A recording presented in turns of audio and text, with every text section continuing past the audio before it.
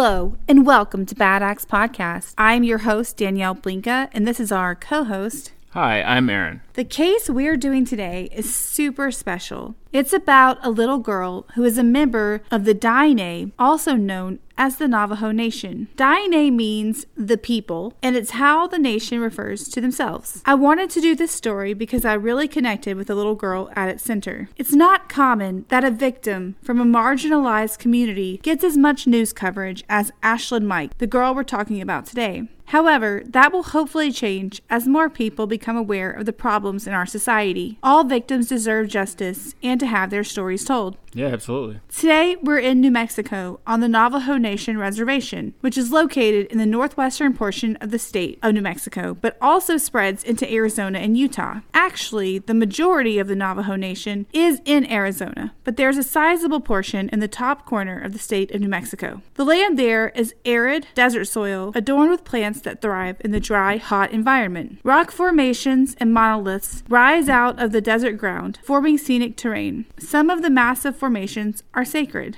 Our case occurs on May 2nd, 2016. 11-year-old Ashlyn Mike had just gotten off the school bus with her 9-year-old brother, Ian, and her 12-year-old sister, Gracelyn. All three children rode the bus home from school every day. Ashlyn was a shy, happy girl whose friends and family described as smart and kind. She was also quite the growing artist and played the xylophone. She sounds like a nice kid. She does sound like a nice kid. I saw some of her drawings on different news reports about her and like different memorial things that have been produced about her. And she was a really good artist, especially for being 11 years old. It looked like she did some like landscape type things. I'm sure she did other stuff as well. And I don't know, I just kind of connected with that part of it because as you know, I'm really into art. Yes, you are. I bet you could have done some really nice landscapes. I bet you there's a lot of good landscapes to paint around that area. There really are. Like I personally, and I know I've talked about this before, am really enchanted with like the whole southwestern aesthetic, especially like nature aesthetic of like mountains and plateaus and cacti and the desert grass looking stuff. Yeah, absolutely. I'm all about it. And like the pictures of New Mexico are beautiful. So I don't have to tell you guys that though. I'm sure you've seen. Yeah, definitely.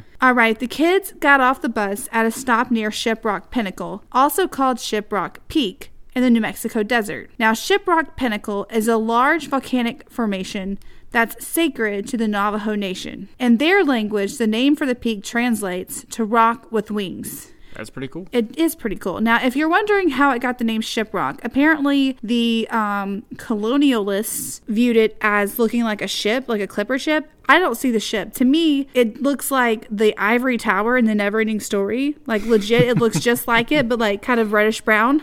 Yeah. If you have never seen Shiprock Peak or Shiprock Pinnacle, you should definitely look it up. It's majestic. I looked at so many pictures of this thing. It is absolutely, it's amazing. Yeah, that sounds beautiful. And as I may have mentioned already, Shiprock Peak is sacred to the Navajo, and I totally understand why. It just looks like, I want to say like a cathedral. Obviously, you know, I don't go to the cathedrals necessarily, but like, that's what it kind of looks like nature's cathedral. It's gorgeous. Yeah, that sounds really gorgeous. Yeah. So on that day, Ashlyn and Ian lingered at the bus stop while their sister started on her way home. They started playing with the other kids who lived in their neighborhood. Ashlyn and Ian enjoyed playing in the canal near their bus stop. And really, what's the harm in playing? Normally, I would say nothing, but since we're recording this episode, I'm going to guess there's some kind of harm. Definitely. Now, the kids were likely looking forward to the upcoming summer vacation. After it all, it is May. However, they had no way of knowing that a predator waited for them. However, their sister Gracelyn went ahead and started off for their home in Lower Fruitland. But she hadn't gone far before someone stopped her. 27-year-old Tom Begay Jr. pulled up alongside Gracelyn in a red van and offered her a ride home. Oh no, I can see where this is going and it is not good. We literally have a man with a van. Yep, definitely. Never get in vans. I'm so afraid of vans. Like as a grown-up, I hate how many vans there are over here. We live in like the van zone of Houston, and there are so many vans. Oh my gosh. Every time I'm out for a walk, I'm just like, okay, there's a murderer, there's a murderer, there's a murderer. I'm convinced they're all like human trafficking, even though I know that's not true. I'm like, you're fine. Like, you're too old for them now. Like, they'll never take you. You're never too old for a murder van. Yeah. Oh, I guess maybe. I'd be hard to get in there, though. I've been, like, building up a lot of, like, don't get murdered pounds lately during quarantine. So, like, they're going to have a struggle on their hands. I'd feel bad for anybody that tried to murder you. Just because you put up a fight and, like, no one would be taking you down without, like, a hell of a struggle, you know? Mm-hmm. Like, nobody would be trying to hurt you and coming out unscathed, you know what I mean? I'm a really good scratcher. I have left some scars in my time. Yes, indeed. All right. Now, fortunately, when this ride is offered, Graceland knew right away that something was wrong. She knew that strangers were dangerous, and she told the man no and kept walking home. Good for her. I know, good for her. Like, seriously, she's 12, so she's out here winning at life basically at 12. Yeah. All right, but unfortunately, she didn't know that the man would keep looking for a child to take, and she had no way of knowing that her younger siblings were right in his crosshairs. Oh, no. Yeah, for real. So, Tom Begay Jr. was a newer member of the Navajo reservation community. His parents were deceased, and he'd been caring for a younger sibling for some time. It's unclear how much time he had been caring for this sibling. Now, one thing that stands out is that he is an adult man. Like, he's 27 at the time this happens, but he does have some mental issues and seems to be slower than his chronological age in terms of, like, mental development. And he does have some mental health issues. And so that might explain why some members of the community had sort of treated these siblings as children when they discovered that they were living alone and that they had grown up in extreme poverty and both had experienced abuse and neglect before their parents had passed. Yeah, that's really sad. Yeah, so at some point, those siblings had been taken in by members of the community. It appeared that this happened in 2015, although he would have been 26 at the time. So again, I'm not 100% sure why he was getting so much care as an adult, except for maybe he just was having trouble caring for himself. Right, that would make sense. Now, when Graceland turned down this ride, the man just drove along the street and started going closer to the bus stop. Obviously, he was hoping to find a child. Soon, he spotted Ashlyn and Ian playing in the canal and pulled up beside them and asked them if they wanted a ride. Ashlyn and Ian were young. They're little kids here. They didn't know that he posed any danger. I mean, after all, he was part of their community just like them. And so, without a second thought, they climbed into his van with Ashlyn sitting up front and Ian in the back. No. Don't do it.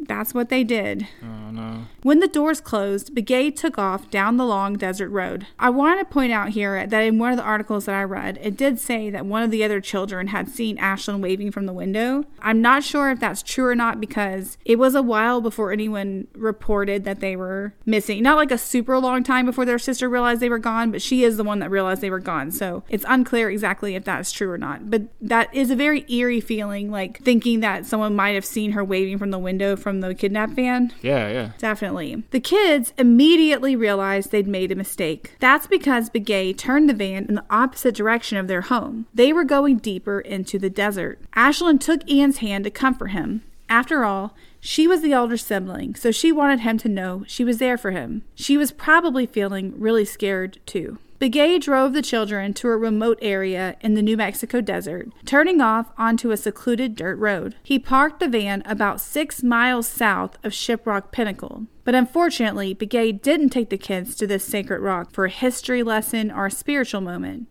Instead, he planned something awful. It's so terrible. Yes, and I think it really makes a bigger impact on the community that he did it so close to a sacred place. Yeah, absolutely. Like when I fell down a rabbit hole of reading about Shiprock Peak and looking at photos and just looking at some of the history, and you really can't even go up to it. Like, it's illegal to climb on it because it's sacred to the Navajo. You can't even go, like, you can't even drive or walk all the way to it. Like, you have to park. There's there's roads you can go on, and then there's like a fenced in off area where you can't really get that close to it because it's sacred. And so it just is really disturbing, I think, that he chose this spot, especially because, remember, he is a member of the community. So, like, would be sacred for him in theory. Yeah, and he's like going to defile it with some kind of terrible thing. It's like intentionally driving a child to the church to molest it. Yeah, that's really terrible. It doesn't make sense. No, it doesn't. I mean, I guess you can't make sense out of something like this. That's true. All right. Now, meanwhile, Graceland arrived home and she's waiting for her siblings.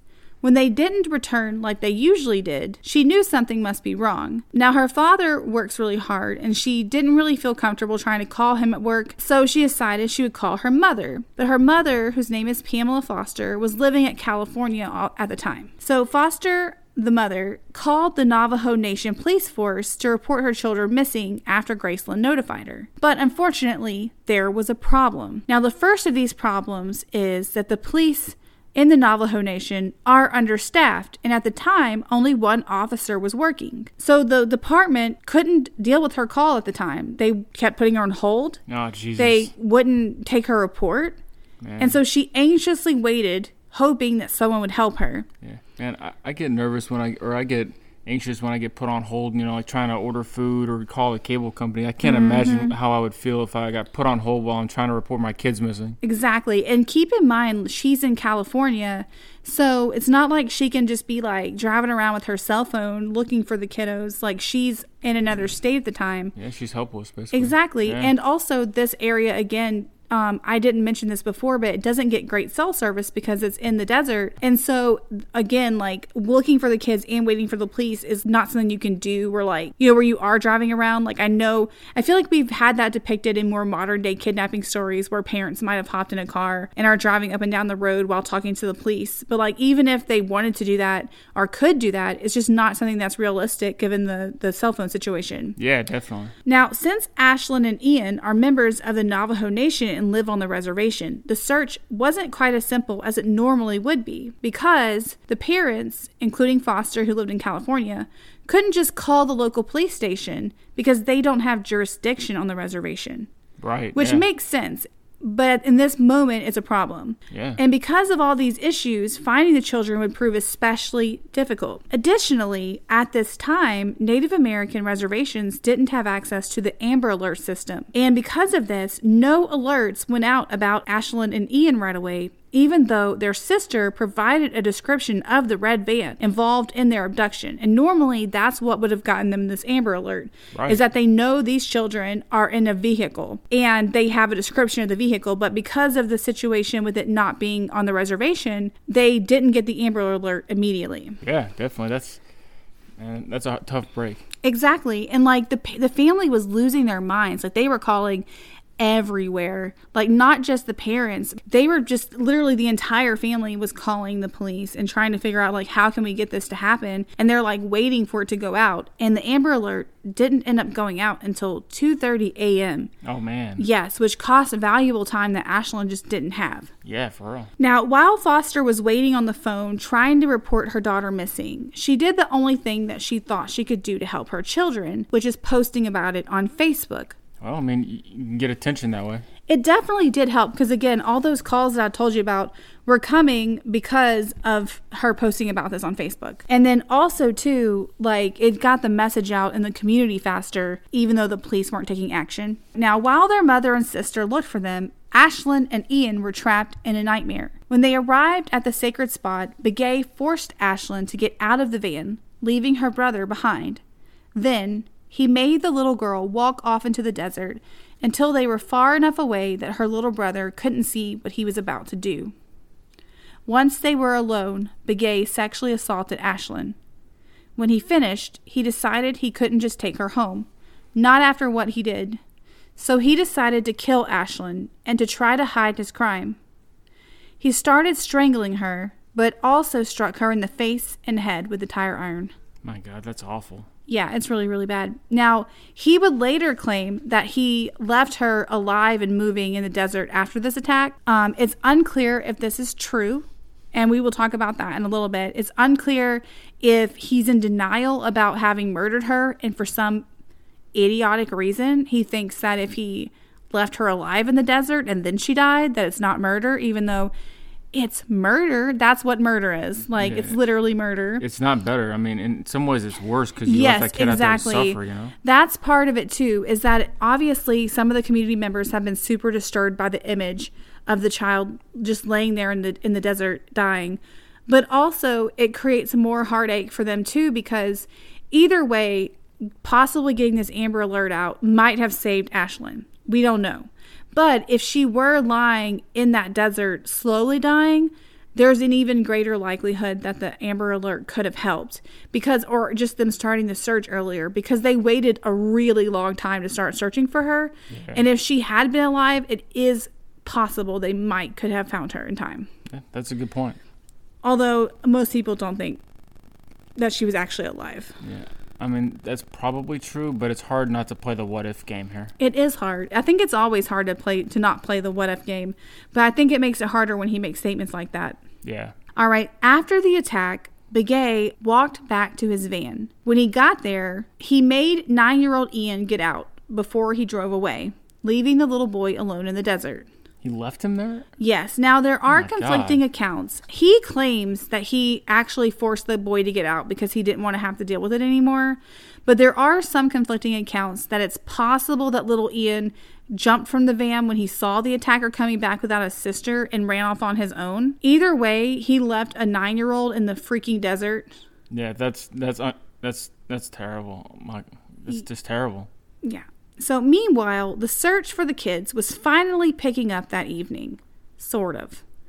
Finally, Ashlyn and Ian's father, Gary, was able to report the kids missing to the Shiprock Police Department at just before 7 p.m. on the day of the abduction. So remember, they got off the bus. So they went from the bus stop and got immediately abducted. Their sister realized pretty close to when they got abducted what happened, but the missing persons report is not able to be taken until 7 p.m., like a little before 7 p.m. All right, so at this point, authorities are finally involved in the search. However, things still took forever to come together, and that's because the various agencies involved struggled to organize and figure out who was in charge. Oh my God, really? Yes, Good really, Lord, really. And keep in mind, though, it doesn't seem... There's a lot of debate about this. A lot of people really come down on the police departments, which I totally understand because this is a child. But there's conflicting accounts of whose fault this really is, because there are jurisdictional problems in that the outside authorities cannot be coming into the reservation and doing things. Like, that's just how it is, because otherwise they're infringing on their sovereignty. They're taking their power away, which is not acceptable. Like, they have to be invited in and like be doing this because they're wanted there. Yeah. But at the same time, like, the tribal authorities didn't have the capacity to deal with this. And so it's hard to figure out, like, exactly who was at fault in this situation. Like, there's a problem, but I think part of the issue with solving it is figuring out how you solve it. Because the answer is not giving the police department, like, the ability to just go onto the reservation and, like, take care of business or whatever you want to call it, to enforce laws or police them. Like, that's not acceptable. That's true. But at the same time, there needs to be some way for the reservation police officers to ask for help in a way that they get that help immediately and are able to be, assisted. 100%. And then also, too, there was the problem with the Amber Alert, which we will see later. Something was done about that. Okay. All right. Now, the various agencies at that point are struggling to organize and figure out who is in charge. Meanwhile, the hours of remaining daylight are slowly turning to darkness. Keep in mind, though, that the abduction did occur in May when the sun sets very late in the evening. So this became a point of contention for the parents later, because they felt like searchers had more time to search than what was actually allocated on that first day, because of the fact that it got... it stayed light so late. They could have looked out in the desert for longer. Yeah, absolutely. Now, additionally, members of the Mike family started calling the nearby police in Farmington, New Mexico, at some point during this initial search time. At this point, they were being explained the whole jurisdictional process, and that is just further complicating things for the family, because they're trying to be like, okay, well, we've talked to everyone. How is this still becoming a problem? Right, yeah. Exactly. Instead of them having the police search immediately, friends, family, and community members just sort of flock out there to try to find Ashlyn. Kind of a grassroots thing. Yeah, sort of a grassroots thing. She definitely had a lot of people who were on her side. It's just, unfortunately, the authorities weren't able to really give the resources to this that they should have. Yeah. Now, shortly after the children's missing persons report went in, a couple spotted little Ian walking alone down Navajo Route 13. Obviously, something was wrong with this picture, so they pulled over to help the little boy. He was scared, so they got him into their car. Well, that's good. Yes. Now, they wanted to call for help, but cell service, again, doesn't work that well in the desert. So instead, they drove the boy to the Navajo Reservation Police Department to get the help. Little Ian tried his best to tell everyone what happened. He explained that at first he'd run away from this van, like either because he'd been let out or because he was afraid. He did say he ran towards the lights, hoping that would take him closer to the highway. Fortunately, he made the right choice because he had managed to go in the right direction towards the road where he was able to be picked up. If he had gone in the wrong direction, it's possible he could have also died from exposure in the desert. Oh, yeah, 100%. He definitely got very lucky. Yes, definitely. However, obviously, Ashlyn wasn't so lucky. And at this point, police in all the jurisdictions had no idea where they could find the little girl. Ian, who remember is only 9 years old, tried to help his father and the searchers find his sister. He told them everything he remembered about the drive there. Every sight, every sound, every turn he remembered the car taking. He even described little things like seeing cows and things like that. However, he's just a little kid and he was super scared, so his memory isn't perfect. Yeah, I mean, you can't blame him for that at all. And I mean, honestly, it's impressive that he did as much as he could, you know? For real. Like, honestly, if someone put, like, even here in the middle of the city, I think I would probably have trouble trying to make my way home or close enough to something to get home. And he managed to survive in the desert, which is just amazing, especially for a child that small. Yeah, 100%. Exactly. And then I also was just like struck by the fact that he did remember a lot considering the trauma. Because, I mean, if you're being kidnapped, that's such a traumatic incident. I can't imagine like the pressure to like know where you are and just... I feel like everything would look the same. I would get confused really fast. I would definitely do that, yes. So I think it's impressive that he did as much as he did. Absolutely. Now, on the day after the kidnapping, police and community members were all searching for Ashlyn. Meanwhile, a handful of men from the Navajo Nation Church decided to do a sweat lodge meeting. The purpose of the sweat lodge was to plead for Ashlyn's safe return. Okay. Guess who attended? No, come on, really? Tom frigging Begay. No way. For reals, he totally attended this sweat lodge. Jesus, that's so messed up. Yeah, I know, and he killed her next to a sacred spot, and now is like literally in their sweat lodge as part of their church services, praying basically for her, and he's freaking in there. That's just a wolf in sheep's clothing. That's I can't terrible. with this. I know, it's like I feel like I know he claims later that he has mental problems that like affected his understanding of his actions. But like how do you not know that any of this is wrong? Like, be serious. Yeah, that's hard to imagine that you don't have any idea of what you're doing is this messed up. And it's not like every single man in the whole community was in the sweat lodge. Like, it was a smallish group, like less than 10. That's crazy. Yeah, so it's like irrational that he would be in there. Yes, it is. All right, now that day, which was May 4th, 2016, searchers finally found Ashlyn's body in the desert near the Arizona-New Mexico border. Now, this is actually a day after she disappeared, so they did recover the body fairly quickly. Now, authorities literally arrested Begay during that sweat lodge ceremony for Ashlyn. Oh, wow. Can you imagine being the other people in that sweat lodge? Yeah, it had to be the weirdest moment because Jesus. I will tell you there's an article in Esquire that did a great job of describing what happened. Apparently, the authorities literally surrounded the sweat lodge and demanded that they come out. And the other men are like confused, right? Because this had to feel so offensive. I mean, they're in the middle of this sweat lodge. There are officers. I believe the FBI was there based on reports at this point. And then like they're coming out wondering what the freaking heck is going on here. Yeah. And they're trying to arrest that guy. Yeah, for real. That's insane. For reals. All right, so he confessed to the police and explained what happened that day. He also explained how Ian got away, saying that he had just demanded the boy get out and then left him to wander in the desert. However, he also claimed that at the time of the crime, he was in a dissociative state. And this would become important later because he does bring up his mental health at a later time. Okay. Now, I have a problem with some of this because, as you know, I both don't want us to be harping on people who have mental illnesses and are, you know, a victim of their circumstances and their brains, because obviously mental illness is real and it's very scary. Yes. But I also don't like it when people use mental illness to explain crime.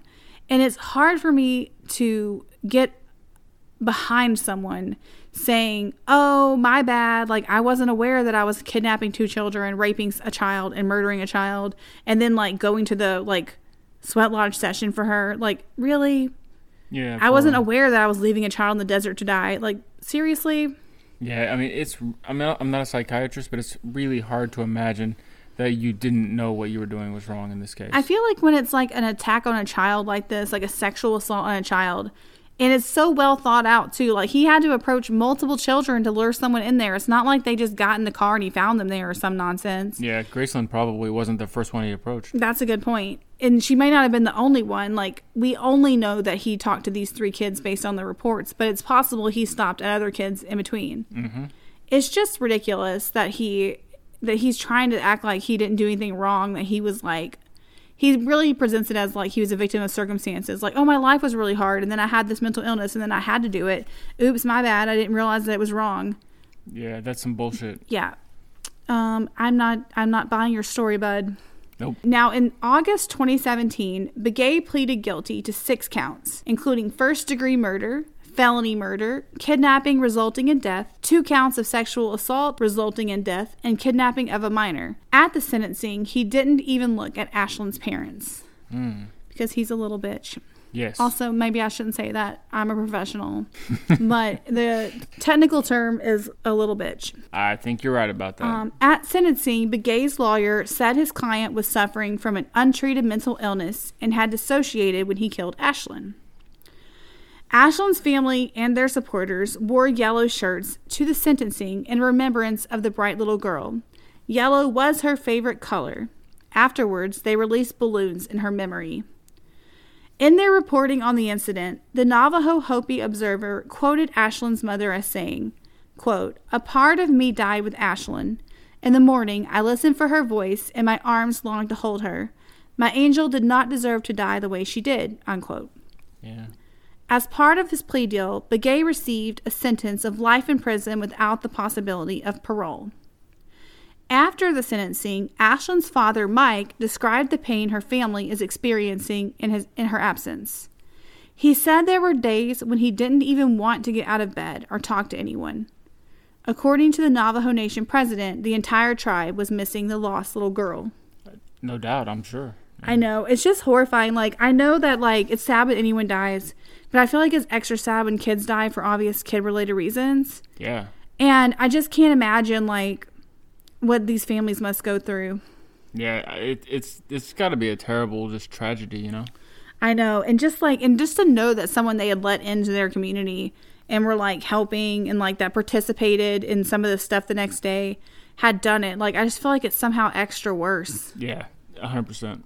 All right. Now, in an unexpected turn of events, Begay filed a motion in 2019 requesting that his life sentence be vacated.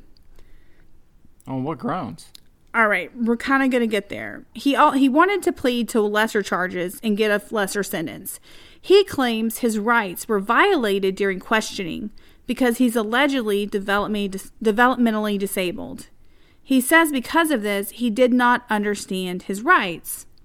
He says his lawyer didn't, like, fully cope with the fact that he was developmentally disabled. Like, his lawyer knew he had a low IQ. Like, supposedly he tested as having, like, an IQ of around 55, which is very low. But at the same time, he confessed, and also there's evidence he had the van. It's not they, like, found some random guy. Like, there's a lot pointing at him. Yeah. And he talked about the crime, and he explained a lot of these things that they wouldn't have otherwise known. You know what I mean? Oh, yeah, absolutely. So it's confusing that he's coming back and saying that he didn't do it. This part's insane. This is also part of the appeal, so prepare yourself because you're about to be like, oh my God. Okay. So he doesn't ever say that he didn't do it in the appeal. Like, it's not like he's like, I'm actually innocent and my lawyer's a hoe bag. No, he's just like, no, like, I have these problems and my lawyer didn't get me better help. He also claims that on the day of the murder, he was drunk that day. So Okay. it couldn't count as premeditated murder. Wait, what? And yeah, because he was drunk. So he was like too drunk to plan it, is his argument.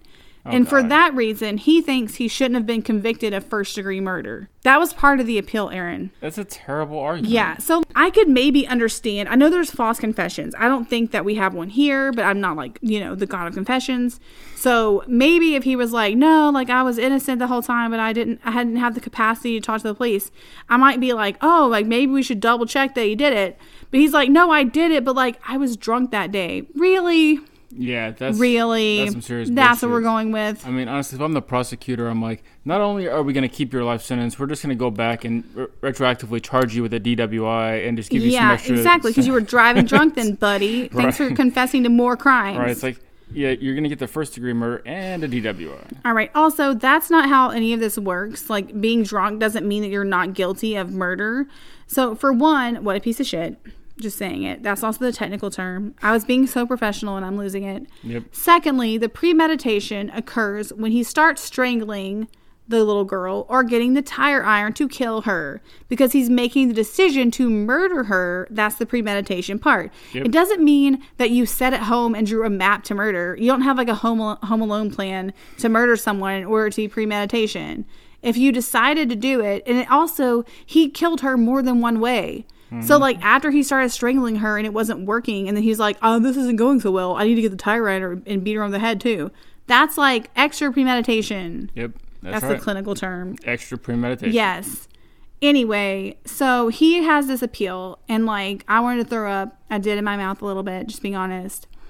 And then a judge came along and heroically denied it in August 2020 on the basis, and get this is the reason why it was denied, because he filed it too late. So apparently he filed the appeal in June 2019, but the deadline was October 2018. So yay, I guess. Yay, bureaucracy. Like, thank you, red tape, for this, I guess. Right. And again, like, normally I get it. Some prisoners' rights have been violated. Definitely there are innocent people in prison. I don't think this is one of them, especially since he didn't say I didn't do it. He said I was drunk when I did it, which is like further evidence that he did it because he's like doubling down with this plan, right? Yeah. Also, it's just hard to feel sorry for him, even though he had a tough past. Like, I get it. He had a rough past. If he had done something else, if he had like robbed something or whatever, I would be like, oh no, or like burned down a building. I'd be like, oh, that's really bad, but like, I get it. But like, he raped and killed a child. Yeah, that's really... Yeah, I mean, seriously, I don't have time for you. Yep. All right. 3 years after Ashlyn's abduction and murder, her mother and other members of her family organized a 23-mile run from the bus stop to the area near Shiprock Pinnacle where Ashlyn died. The entire run took 5 hours, and when they reached the spot, they released balloons in remembrance of Ashlyn. That's really nice. I know it is nice. Like, I mean, I do kind of wish they would stop releasing balloons because it's really bad for the environment. And, like, anytime we're doing a murder case, I feel really uncomfortable when they do the balloons because I don't want to, like, tell a grieving family no balloons for you. So I'm just all like, oh, yay, that's so nice that you're remembering your family with this pollution. But, like, it's like I'm, like, the queen of not polluting. I try really hard, y'all, like, being serious. Like, we recycle. And we also know that recycling is not, like, the fix for everything, so we try not to use as much. But, like, I do bad stuff. Lately, I've been drinking bottled water. And it's part of my shame. We recycle the bottles. But still, it's part of my shame. It's okay. All right, so I'm not trying to judge people based on the fact that I'm also shameful. All right, now, however, this memorial walk run is not where her legacy ends. In the aftermath of the crime, the community questioned how the authorities handled the case, because some people do believe that it's possible Ashlyn could have been saved. Now, they wondered why it took so long for police to search for her, and why couldn't Ashlyn get her Amber Alert right away? Now, the answer to that question resulted in a law created in Ashlyn's name, because the simple fact is that the Native American reservations did not have access to the Amber Alert system. They didn't have the infrastructure to do it. And it's not like local jurisdictions could just issue them because of the complicating jurisdictional factors. Right. So, Congress passed the Ashlyn Mike Amber Alert in Indian Country law in 2018. Also, it makes me very uncomfortable that it's called Indian Country, but apparently that's a thing and it's legal and I can't change it. This piece of legislation is expanding the Amber Alert system to Native American reservations, and under this law, First Nations have access to grants, training, and support to expand the Amber Alert system in their communities.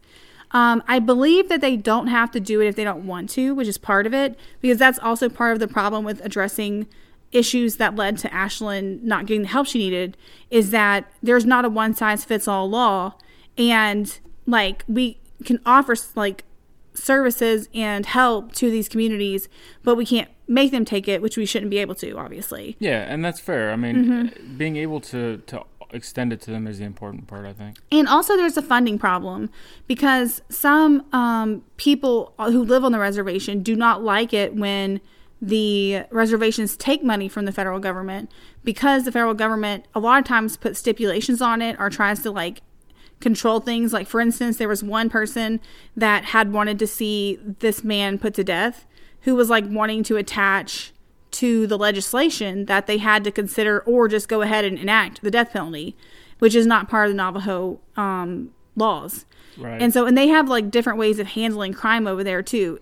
And it's not always necessarily like the most, I don't know how to describe it. Like, to me, some of the things they do might not always be the most effective in helping prevent crime against women and children. But at the same time, they do try to take more holistic approaches, apparently, according to a lot of the reports that I read. So they don't always have the same criminal justice outcomes that, like, in federal courts are in, like, state courts that you might have. And so as a result of this, they don't want the federal government trying to control what they do on their land because, well, A, past problems of bullshit, but B, you know, like, they have a different system that they like, essentially. Oh, yeah, sure. All right. So, but this should be a good turn because it does help them get these things without, hopefully, there being too many stipulations. And ideally, the new law will help save other children from Ashlyn's fate. Now, unfortunately, this new law is not the only thing that changed after Ashlyn's brutal murder, because now parents on the Navajo reservation are afraid to let their children walk home from the bus stop. So it's common for parents to meet their children when they get off the bus to walk them safely home, which I just think is really sad. That is. It's very sad. I mean, I feel like a lot of the community aspect that you have, like, with kids just being able to play together, be outside, it just slowly erodes because of these types of events. And obviously we know that there's not suddenly more crime. It just gets reported more. But at the same time, I do feel like there's a greater pressure to, like, make big sweeping changes to protect kids. And it's just awful that, like, these types of things happen at all and just, like, basically take away the ability for all these children to enjoy their childhoods. Because now all those kids that were, you know, growing up and being happy and playing and having fun are going to be living under the shadow of this, like, monster that exists. Yeah, that's absolutely And that's right. never going to go away. That's true. All right, so that is the very sad story of Ashlyn Mike. I will point out that her case has been very well covered, and partially that's because of this law that came in her name that her parents did fight for. Her mom especially fought very hard for this law to be passed. But I think it's very sad that most people who were, like, essentially people of color, people in marginalized communities, do not get the type of coverage that Ashlyn got, and I think that needs to change. And so I wanted to do her story, and hopefully we'll find some more stories like this. And I hope that you got something out of it. I hope that maybe you just, if nothing else, just have a knowledge that she existed and that she was a beautiful light of a person, and now she's gone. Yeah, absolutely. All right. Well, thank you, listeners, for being there and for being wonderful and being great people. And I hope you're having an amazing day, and we will see you very, very soon. Now, if you enjoy our podcast, please like us, subscribe, maybe leave us a nice 5-star review. You can also follow us on Facebook and Instagram at Bad Axe Pod, and we are on Patreon also at Bad Axe Pod. Thank you for listening, and bye-bye. Bye.